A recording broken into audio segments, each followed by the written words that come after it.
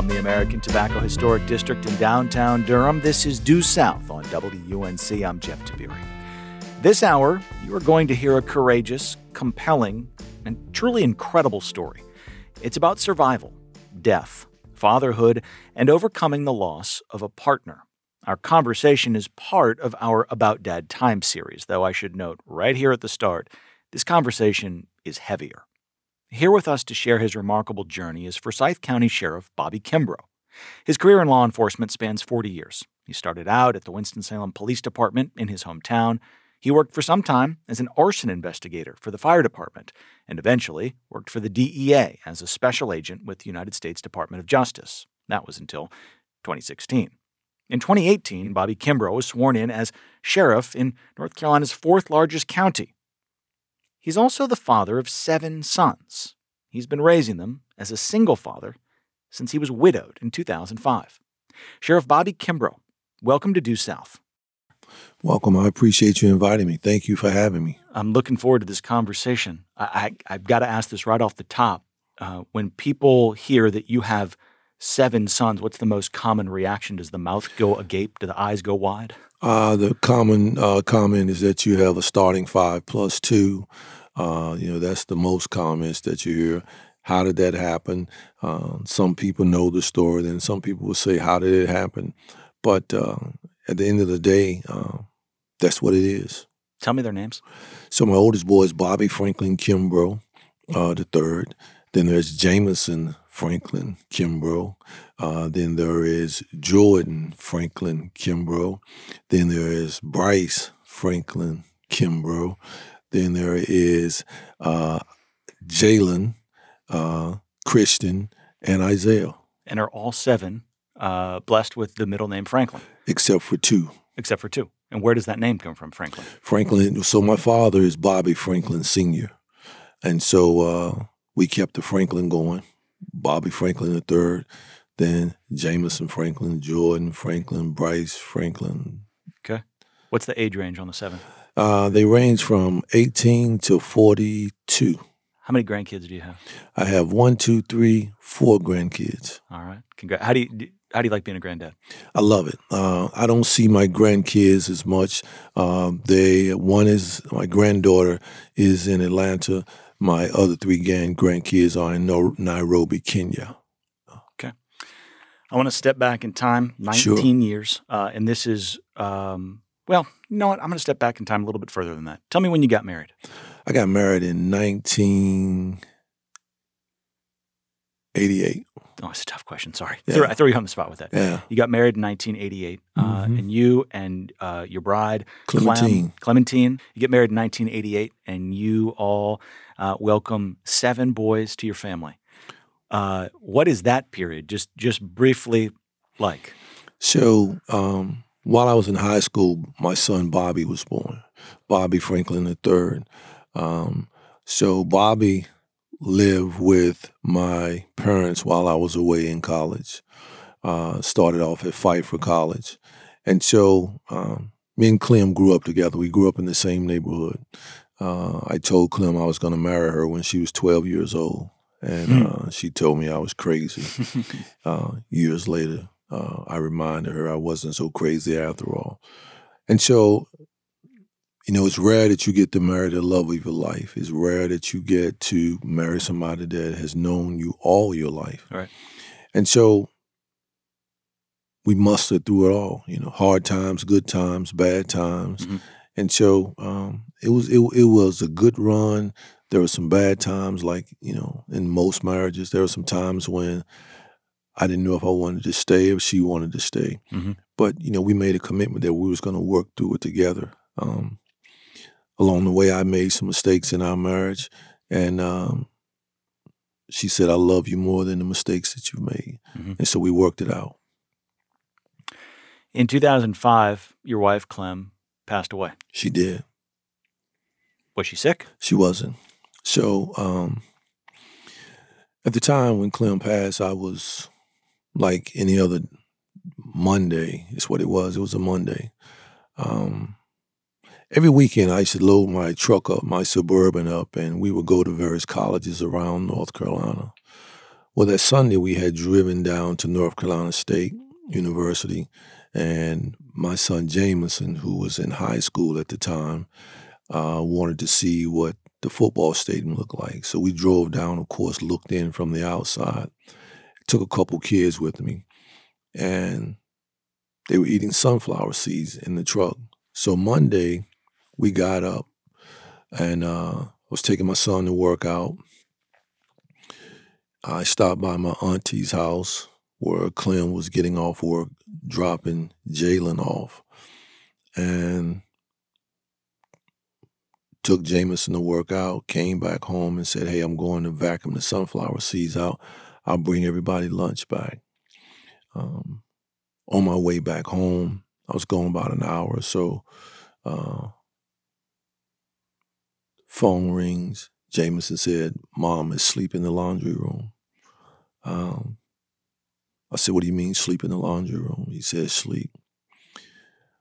So I started driving back to the house real fast, and he said she don't look good. I said, dial 911. Jameson would have been about 13 then. And so I was right there at Linville Road and 40 when he called me. And I pulled up and I ran into the house, and, the line of work that I've been in, I've seen bodies before. She was cold to the touch. I started trying to do CPR on her. About that time, I heard the EMS and paramedics running in the house, and she died. So at the time, we had no idea what she had died of. She didn't. And so just like in death, we want death to be an honorable death. Mm-hmm. In life, people think of people who've had an addiction as less than. And so for years, I told my kids that my wife died of an aneurysm after I got the autopsy report. And in fact, she had died of methadone intoxicity. Mm-hmm. And life was difficult after that. I had to learn how to live off of one income. And because of how she died, that affected the insurance policy. Anytime you die of a self-induced overdose, that affects the policies, the fine print. And life was difficult. I had to learn how to live off the dollar menu. I had to learn how to oodles and noodles. I had to learn how to put my children first and everything I wanted to do last. And a year and a half later, I couldn't afford to pay the bills. We lost the home that we built, 205 Oakmont. I lost it. They foreclosed on it. I tell that story now. I've told it for the last 5 years because all my life I've wondered how God has put me in places that I've had to learn how to survive in. Why? And I realized during COVID, when we were putting people out of their homes, and I called down to Raleigh, spoke with the Chief Justice then, Ms. Beasley, and said, how can we stop this? Because it was bothering me having my men go out and do that. And so during the press conference, I told the people that I know what it's like to be asked to leave a place that's yours, mm-hmm. with all the memories and everything that's in there. And so I had to learn how to readjust. I had to learn some things. It was one of the most difficult points in my life, difficult times in my life. It was the lowest point of my life. I thought about suicide, thought about a lot of things. I'll never forget the night that I thought about it. I had went to my parents' house, and my mother was looking at me, and she said, what is wrong with you? I've never cussed my mother before, never. And I told my mother, I don't want to hear that. And I left. She said, you need to pray. And I'll never forget, I said to my mother, how am I going to pray to someone that I don't even know? And she said, but he knows you. And so I went down 311 and stopped in the cemetery about 11 something. looked at the grave, and I decided that I was going to do something when I got home. And I was talking to the grave and just had a lot of guilt going on in me. Like, could I have been a better husband? Could I have spent more time at home? Could I have done so many things? You what if and so many things. Could I have been a better friend? My mind was just racing. And I'll never forget when I got home and decided I was going to do something to myself. I said a prayer, and that morning when I woke up, I realized that I had had the same clothes on for 3 days. And I'll never forget running through the house. I'll never forget running through the house screaming, crying. And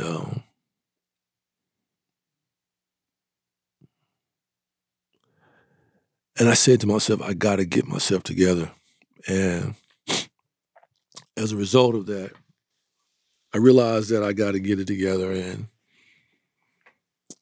that's when at that moment that I realized we're going to survive this.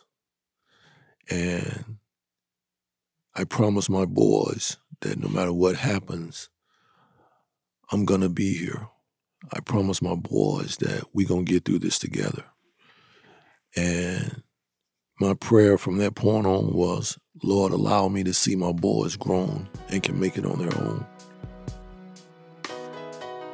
After the break, we'll hear more from Sheriff Bobby Kimbrough about navigating grief while raising his 7 sons. You're listening to Due South.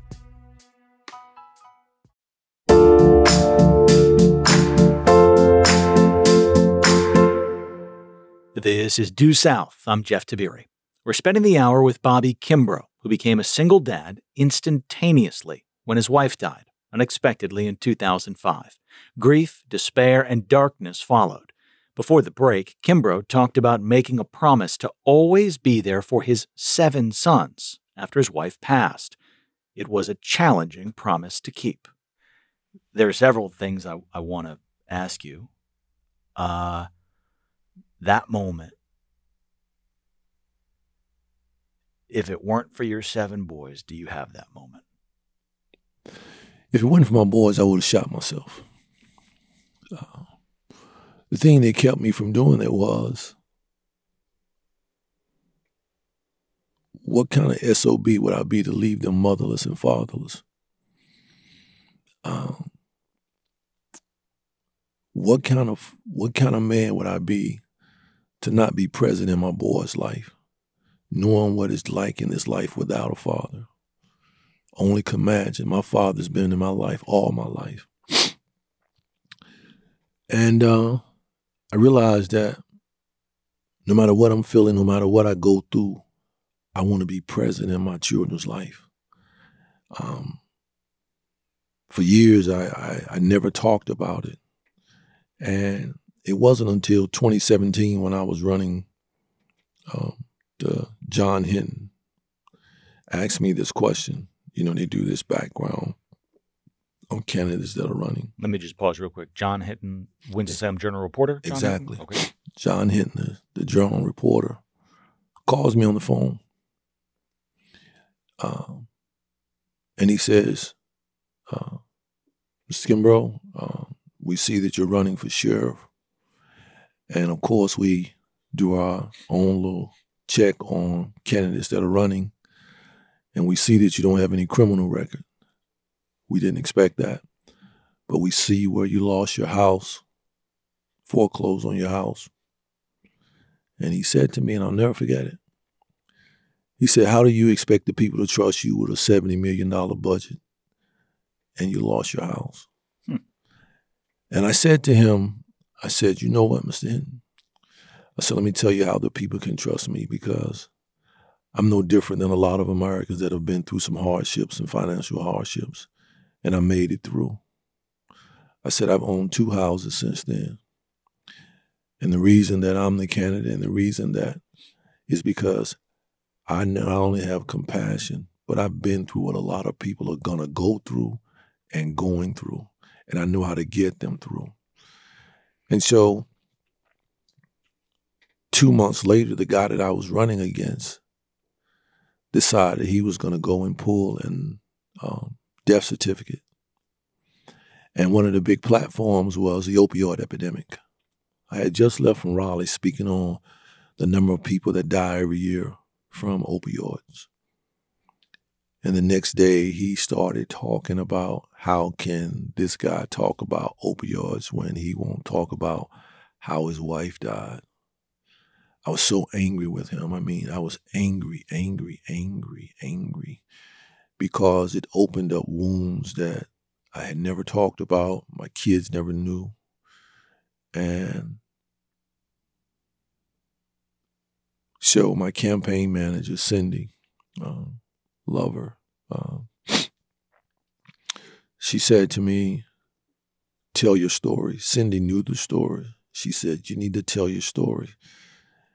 And so I told the story of that, according to the autopsy report, how she died, and according to things that we learned later, that she had an addiction.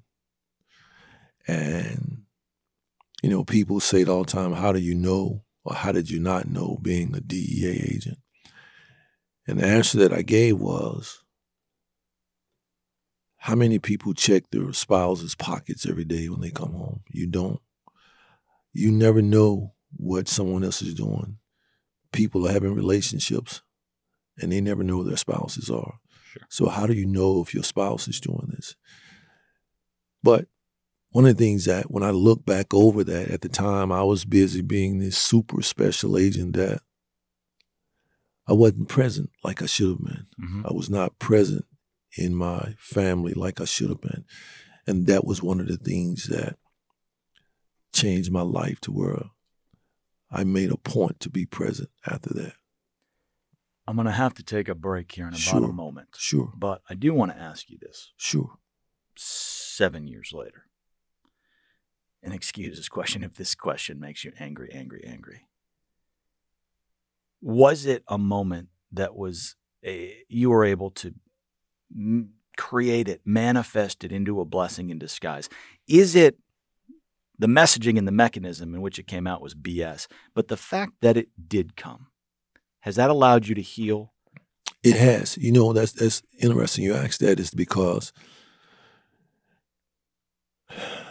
my spirituality has become a lot stronger. And I realize that so many times people go through things in life and we don't tell our story, we don't share our story, but that's a part of the healing mechanism, by sharing what you've been through. And now I have no hesitation telling people I've been broke before. I have no hesitation telling people what I've been through before, because I can say, look where I am now. And so what I've learned is that all facts are not final. They're not. It was a fact that I was broken then. It was a fact that I was having difficult times. And so I'm not ashamed of that anymore. And what they did for me is that what they meant for bad by trying to say that to me, all they did was make me stronger. Bobby Kimbrough is the Forsyth County Sheriff, a duly elected post here in North Carolina. He is here on Due South sharing his heartbreaking and heart-wrenching story. Your wife, Clem, was a nurse and had been using narcotics, using drugs that she had access to through a professional capacity, I gather. And you talk about, just a couple of moments ago, dealing with this question of, well, how did you not know? How did you not see it? Were there signs? Did you miss them? And you addressed that a couple of minutes ago. What I'm curious about is letting go. And maybe that's not even the right way to think about it, but moving forward, accepting, understanding that she's gone. And however terrible and awful it might have been, whatever you might have or might not have missed, there's nothing you can do about it now. And I'm sorry to sound trite about it, but from the standpoint of like, okay, at some point after she passed, you had to move forward. You had to get to that dollar menu. You had to just try to pay the bills as a father of 7 boys. Did you, how did you do that? How did you accept it and move on? How did you compartmentalize and ignore it? Like, how?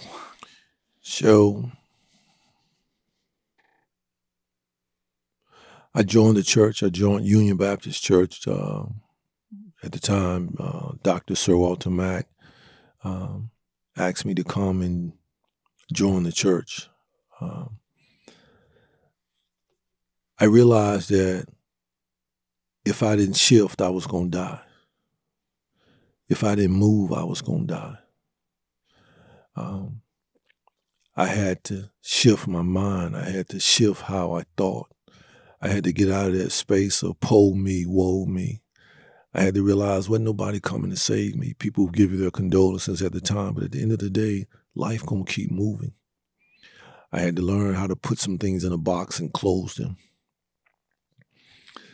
And I had to reinvent myself. And when I travel around the country now speaking on mindset management, when I travel around the country talking about Beyond Midnight, one of the books that I've written, everything comes down to a mindset. Everything comes down to we all have desired destinations in life that we want to arrive at. But the meditation will determine that desired destination that you're trying to get to, how you think and how you talk and how you're presenting.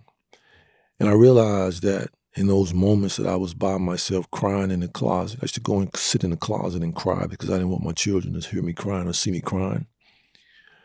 And in darkness, I could see some things signs that I missed, things that I missed when I was by myself, things that I started to reinvent myself.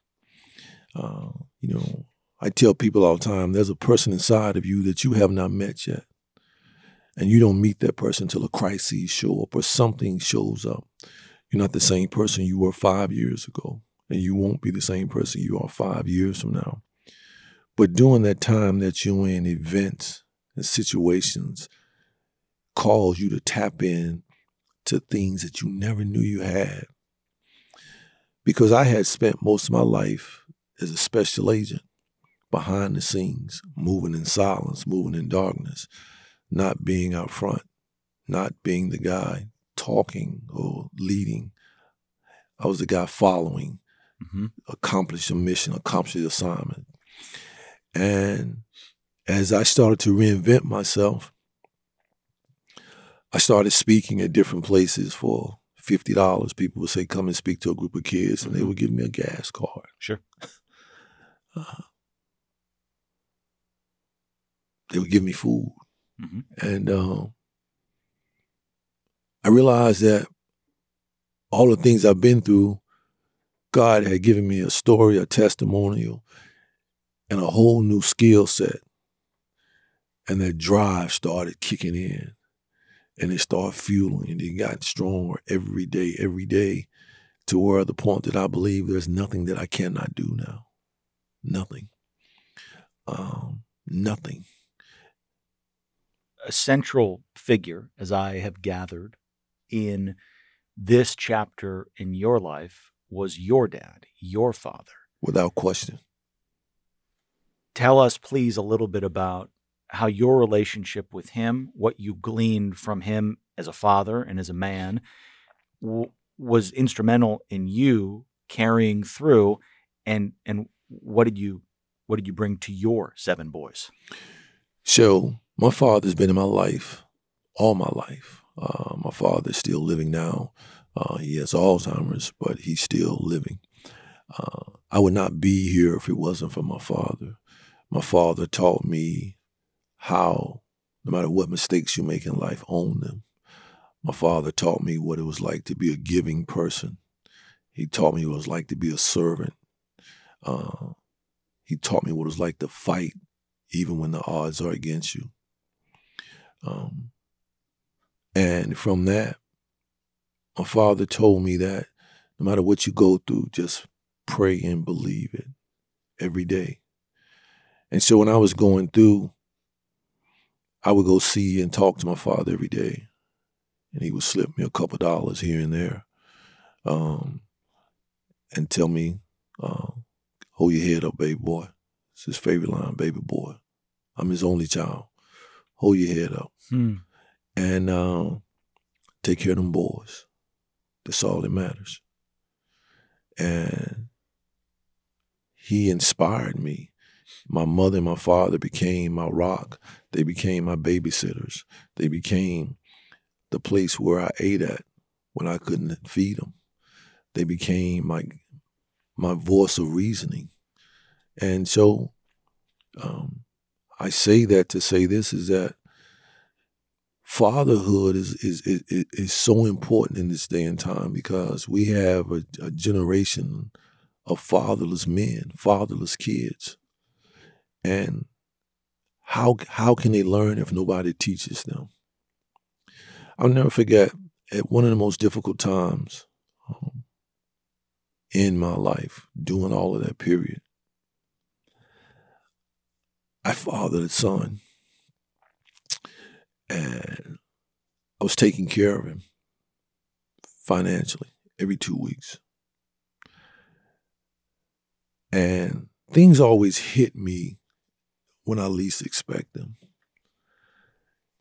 And I was in church this Sunday, and something come over me. And so I had keys to the church, and I locked myself in the church that evening, just wanted to be by myself and pray and reflect. And I asked the question as I sat there in front of the altar, praying to the Son, through the Father, to the Father, asking for blessings and this, that, and other. And it hit me, how can you ask for this when you're not present in your youngest boy's life? Isaiah. I got up out of the church that evening, went to his mother's house, my youngest boy, and I ended up getting full custody of him at 5 years old because of the same situation that, and you may have saw the story that they did on television about his situation, and he's a premier athlete now. And he told me the other day, he came home for the weekend, and he said, "Dad, I would not have made it this far without you being in my life." And he thanked me. And I realized that while I'm there by myself now as an empty nester, all of my boys are doing their thing off in college. The last two in college, one at UNC Charlotte. All of them are college graduates except for one. Last two are in school now, UNC Charlotte, one same state. I realized that it's important to be in their lives. It's important to be a father. It's important when they have issues that only a man can give them.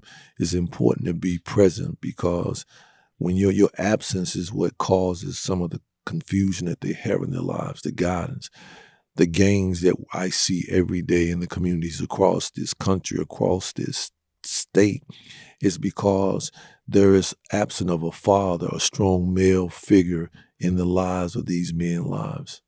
I see that every day. I know that to be factual.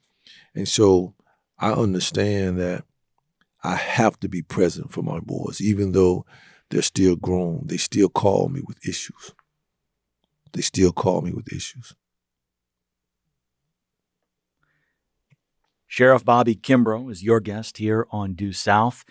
It's another conversation of About Dad Time. We're talking about fatherhood. Your youngest, Isaiah Kimbrough, is a wide receiver at Winston-Salem State University. He's a Ram. He graduates when? He has 3 years left. Okay. Tell me, because I don't know, and share with our listeners, please, because they don't know. What kind of father are you?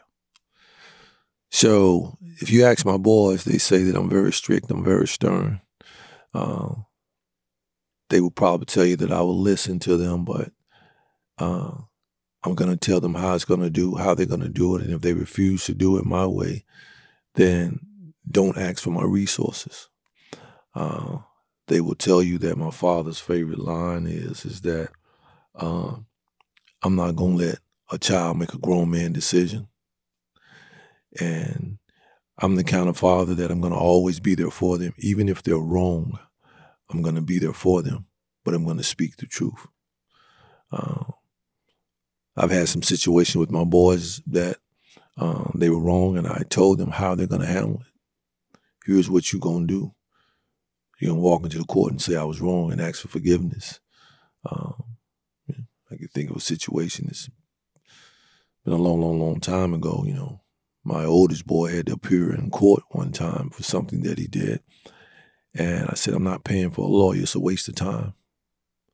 What you're going to do is walk in the courtroom and tell the judge, you did it, you're sorry, and you'll never do it again. If I'm doing math correctly in my head, there's about 25, 26 years between your oldest and the baby. Facts. Talk to me about, were there different phases of fatherhood? How much difference? So the truth is the truth 25 years later. The truth is the truth. I've raised him the same principle. You're gonna do the right thing. You're gonna be respectful. One thing that I've always told my boys is that my father said this to me. He said that I've worked hard to maintain the respect of my last name. He said, and I expect you to make it honorable as well. And I tell my boys the same thing. Don't bring no embarrassment to this family. Always do the right thing. Even when it's difficult, do the right thing. And I was a very disciplinary parent. I'll never forget, I went to school at Kernersville Middle School, elementary. Jordan was disrespectful to the teacher talking or something. I told the teacher the next time he does it, give me a call. She called the office. I told them I was on the way. I went in the classroom, pulled him out of his classroom, took him in the bathroom, whooped his butt, and took him back to the classroom.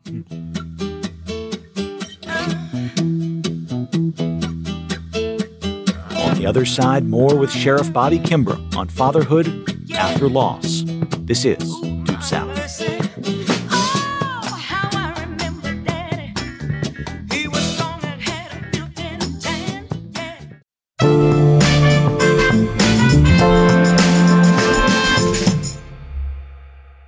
This is Due South from North Carolina Public Radio, WUNC. I'm Jeff Tiberii here in our Durham studios with Sheriff Bobby Kimbrough for our fatherhood series, About Dad Time. You yourself said here a few minutes ago, you're not the same person you were 5 years ago. I'm not. You're going to be a different person in 5 years, God willing. Facts. We're all here in 5 years. You're not the same father you were 10 years ago or 15 years ago. So how are you different, perhaps raising Isaiah and raising Jalen and Christian and some of your younger boys? The difference is I talk more to the younger boys. Before, it was a no-nonsense because I was at a different stress level then. I didn't have time to talk. I was trying to figure out how we going to eat. I was trying to figure out a lot of things. The younger boys, they have grown up with spoons in their mouth, so to speak.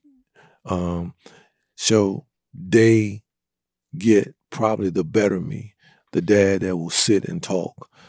Every Sunday now, we all convene at the house. Your house? Yeah. Clemens? In Clemens, exactly. Jameson, Jordan. 4 of the boys will convene at the house. And we sit and talk, cut up, discuss problems. The other boys, the other 3 are, like I said, Nairobi, Atlanta, and Florida. But the 4 that are in close proximity, we convene, talk, FaceTime the other boys, and we just cut up and talk.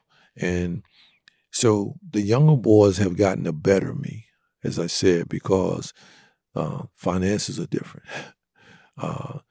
Timing is different.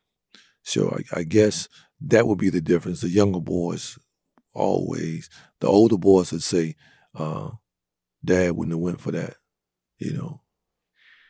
With 7 boys, what have you found to be the shortcomings? Of course. So my shortcomings was I don't know how to cook. So every day we ate out. McDonald's became our restaurant. Golden Corral was a specialty, right? And so even now, I haven't had a stove on since my wife passed. Still to this day? Still to this day. I bought a house 3 years ago, beautiful home. Stove has not been on. House before that, stove has not been on. And so the shortcomings would be that I didn't know how to be a mother. I wasn't a loving father. My kids will tell you, Dad wasn't the kind of dad that tells you, He loved you every day. He wasn't a huggy kind of guy. But now the younger boys, I hug them. I tell the boys in our group chat now, I love them. We have a group chat that we carry on with all the time. And now I tell people I love them all the time. I walk through the office every day and tell people, has anybody told you they love you today? Because I realize the power of words. I realize that they need to hear that. Jameson, who found his mother, tells me all the time, Dad, I watch you with the little boys, as he referred to them as. And he said, you are a totally different kind of dad. And Jordan always has been like the mother figure for the boys. Like, Dad, they'll bring me the problems and then I'll figure out how to tell you about the problems. That's the kind of way it works. And the thing in the house was the older boys had to help me take care of the younger boys.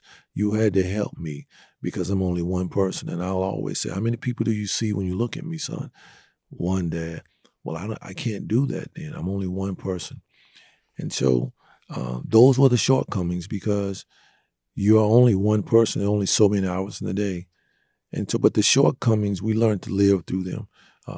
We haven't had a Christmas tree up. That's a shortcoming. The kids, we don't celebrate Christmas. Christmas, we still find Christmas is awkward. Because Clem's missing, or Right. because she passed around that time? No, because she's missing. So we haven't had a Christmas tree in no house. 19 years, 20 years. We hadn't had a Christmas tree in 20 years. Since 2005, we hadn't had a Christmas tree up. You've got 7 boys, and you just had a holiday season. Do y'all exchange gifts? No. So what we do on Christmas is the younger boys, I give them money. We don't do exchanging a gift. Mm-hmm. Typically, we go to my auntie's house. She'll fix food, and everybody will convene in my Aunt Doris's house. But no, we don't cook. We don't put up a Christmas tree or nothing. I'll tell you a funny story. So not funny, but to show you how it affects us. So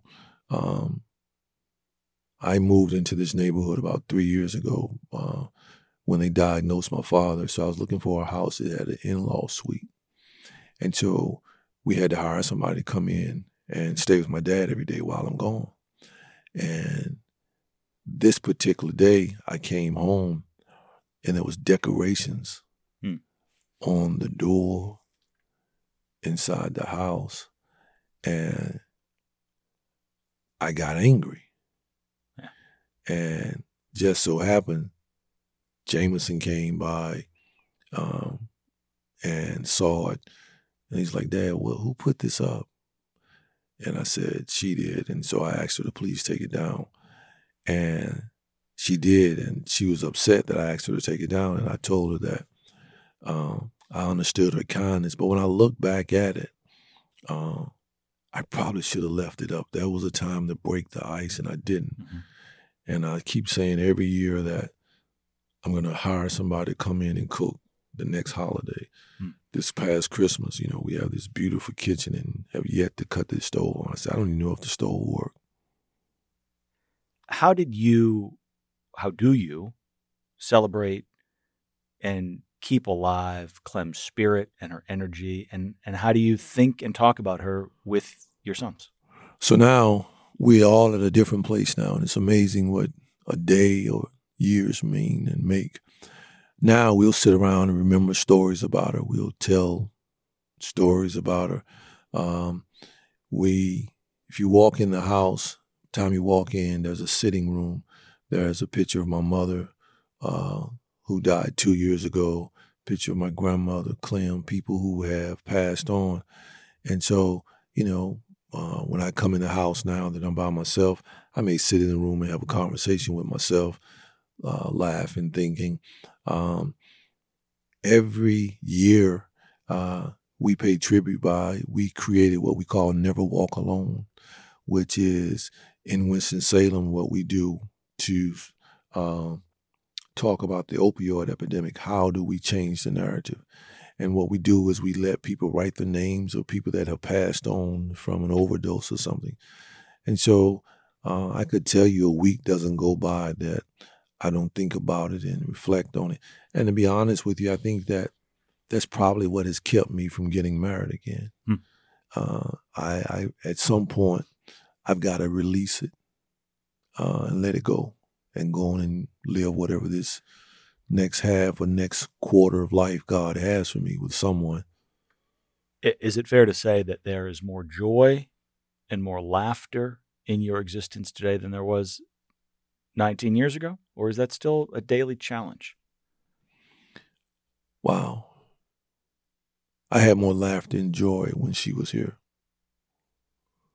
A lot more laughter and joy. And just to be clear, I was not asking about when she was here. I'm asking about in the aftermath, 06, 07, 08. No, I don't have a lot of joy and laughter going on this last 6 years. As a sheriff, I'm seeing so many different things, the worst of people every day, dealing with a lot of things. I think that right now I have learned years later, how to deal with it better. Years later, I've learned how to talk about it without crying. Years ago, I could have never done this. I think that I did a lot of writing. I did a lot of crying. I did a lot of screaming, getting it right myself. And so I'm at a better place right now, but laughter, no. But a better place, yeah, if that makes sense, I don't do a lot of laughter now. I'm going to reach here, admittedly reach. Sure. You talk about this personal journey, and you're sharing it incredibly and eloquently, and you are also the sheriff in the fifth largest county. Fourth, thank you. You're also the sheriff of the fourth largest county in North Carolina, more than 250,000 people. I'm going to extrapolate or try to here. How do you implement what you've learned to your deputies, to your $70 million budget, to better, I'm using the word policing, even though it's deputizing, right? How do you bring this? That's interesting that you asked that question. My life experiences have shaped how I lead now. I lead with compassion. I lead with what I call community credibility. I spend more time in the community than anyone ever thought of or anyone prior to me did. I have programs that help.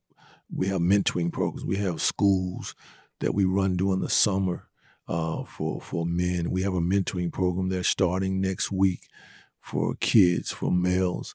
My leadership now is to be present, make a difference, change the narrative. So my leadership now, from everything that I've been through, I look at things as addressing the root cause rather than just keep picking at the fruit that the tree bears. How do we address social issues?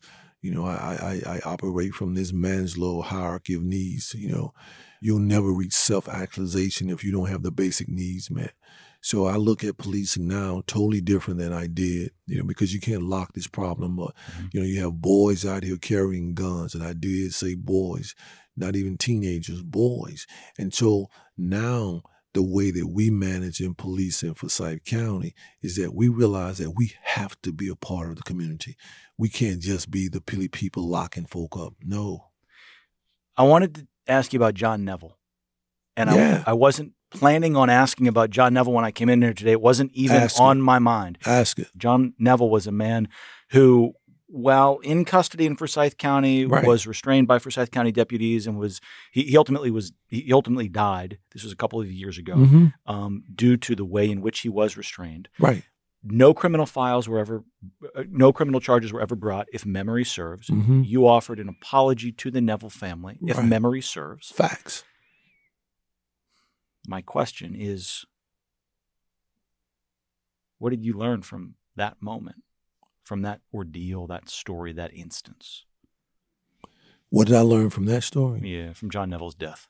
What came of it? So a lot of things what people don't know, right? The case has been settled, right? What people don't know is that it was the Forsyth County Sheriff's Office that notified the family, that notified Sean. What people don't know is that the family has a lot of respect for me for a lot of reasons, right? Sean and I've talked to Sean, he hugged me. What I learned from that is that we did the right thing. Yeah. I stood up and I said, good people made bad decisions that day. I said that. When lawyers told me not to apologize, you can't tell me what to do, because an apology is admitting wrong. And I said we were wrong. Sean Neville, who you just referenced there, again, if memory serves, is John Neville's son. Without question. What I learned from that is that we did the right thing. Yeah. I stood up and I said, good people made bad decisions that day. I said that. When lawyers told me not to apologize, you can't tell me what to do, because an apology is admitting wrong. And I said we were wrong. I'm proud of how we handled the aftermath of that. You know why? Because we told the truth and we did the right thing. And the family knows that. And one of the pillars that I stand on every day is on our challenge corner is accountability, transparency, and integrity. Every day.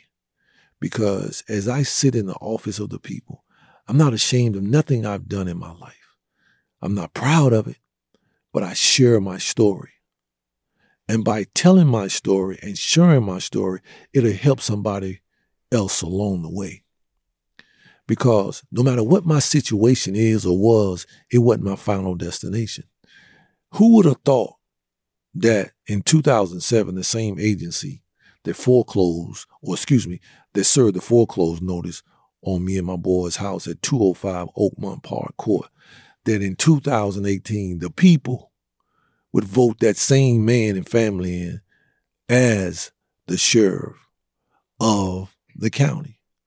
You can't make that up. That's full circle. That's full circle.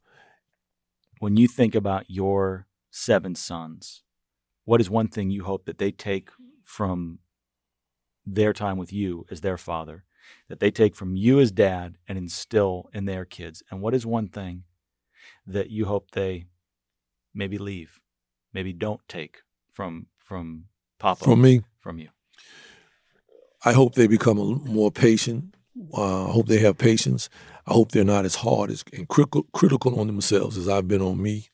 One thing that I hope that they take is that I hope that they take the attitude that no matter what happens in their life or what situations that they go through, they can overcome it. I hope that they be productive citizens.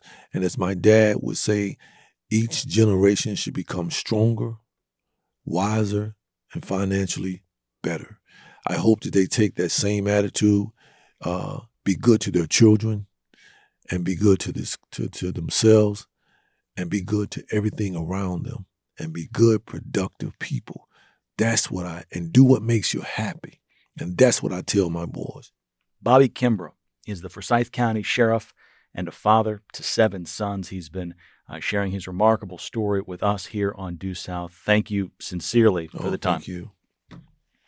This is Due South, a production of WUNC and a broadcast service of the University of North Carolina at Chapel Hill. Our producers are Stacia Brown, Cole Del Charco, and Rachel McCarthy. Denarius Thomas is our technical director. Aaron Keever is our executive producer. And our theme music was produced by Quilla. For co-host Leonida Inge, I'm Jeff Tiberii. Thanks for listening.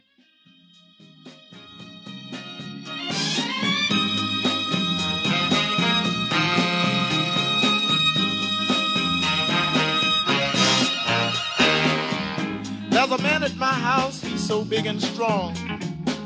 He goes to work each day and he stays all day long. He comes home each night looking tired and beat. He sits down at the dinner table and has a bite to eat. Never a frown, always a smile. When he says to me, how's my child? I say that I've been studying hard all day in school, trying very hard to understand the goal.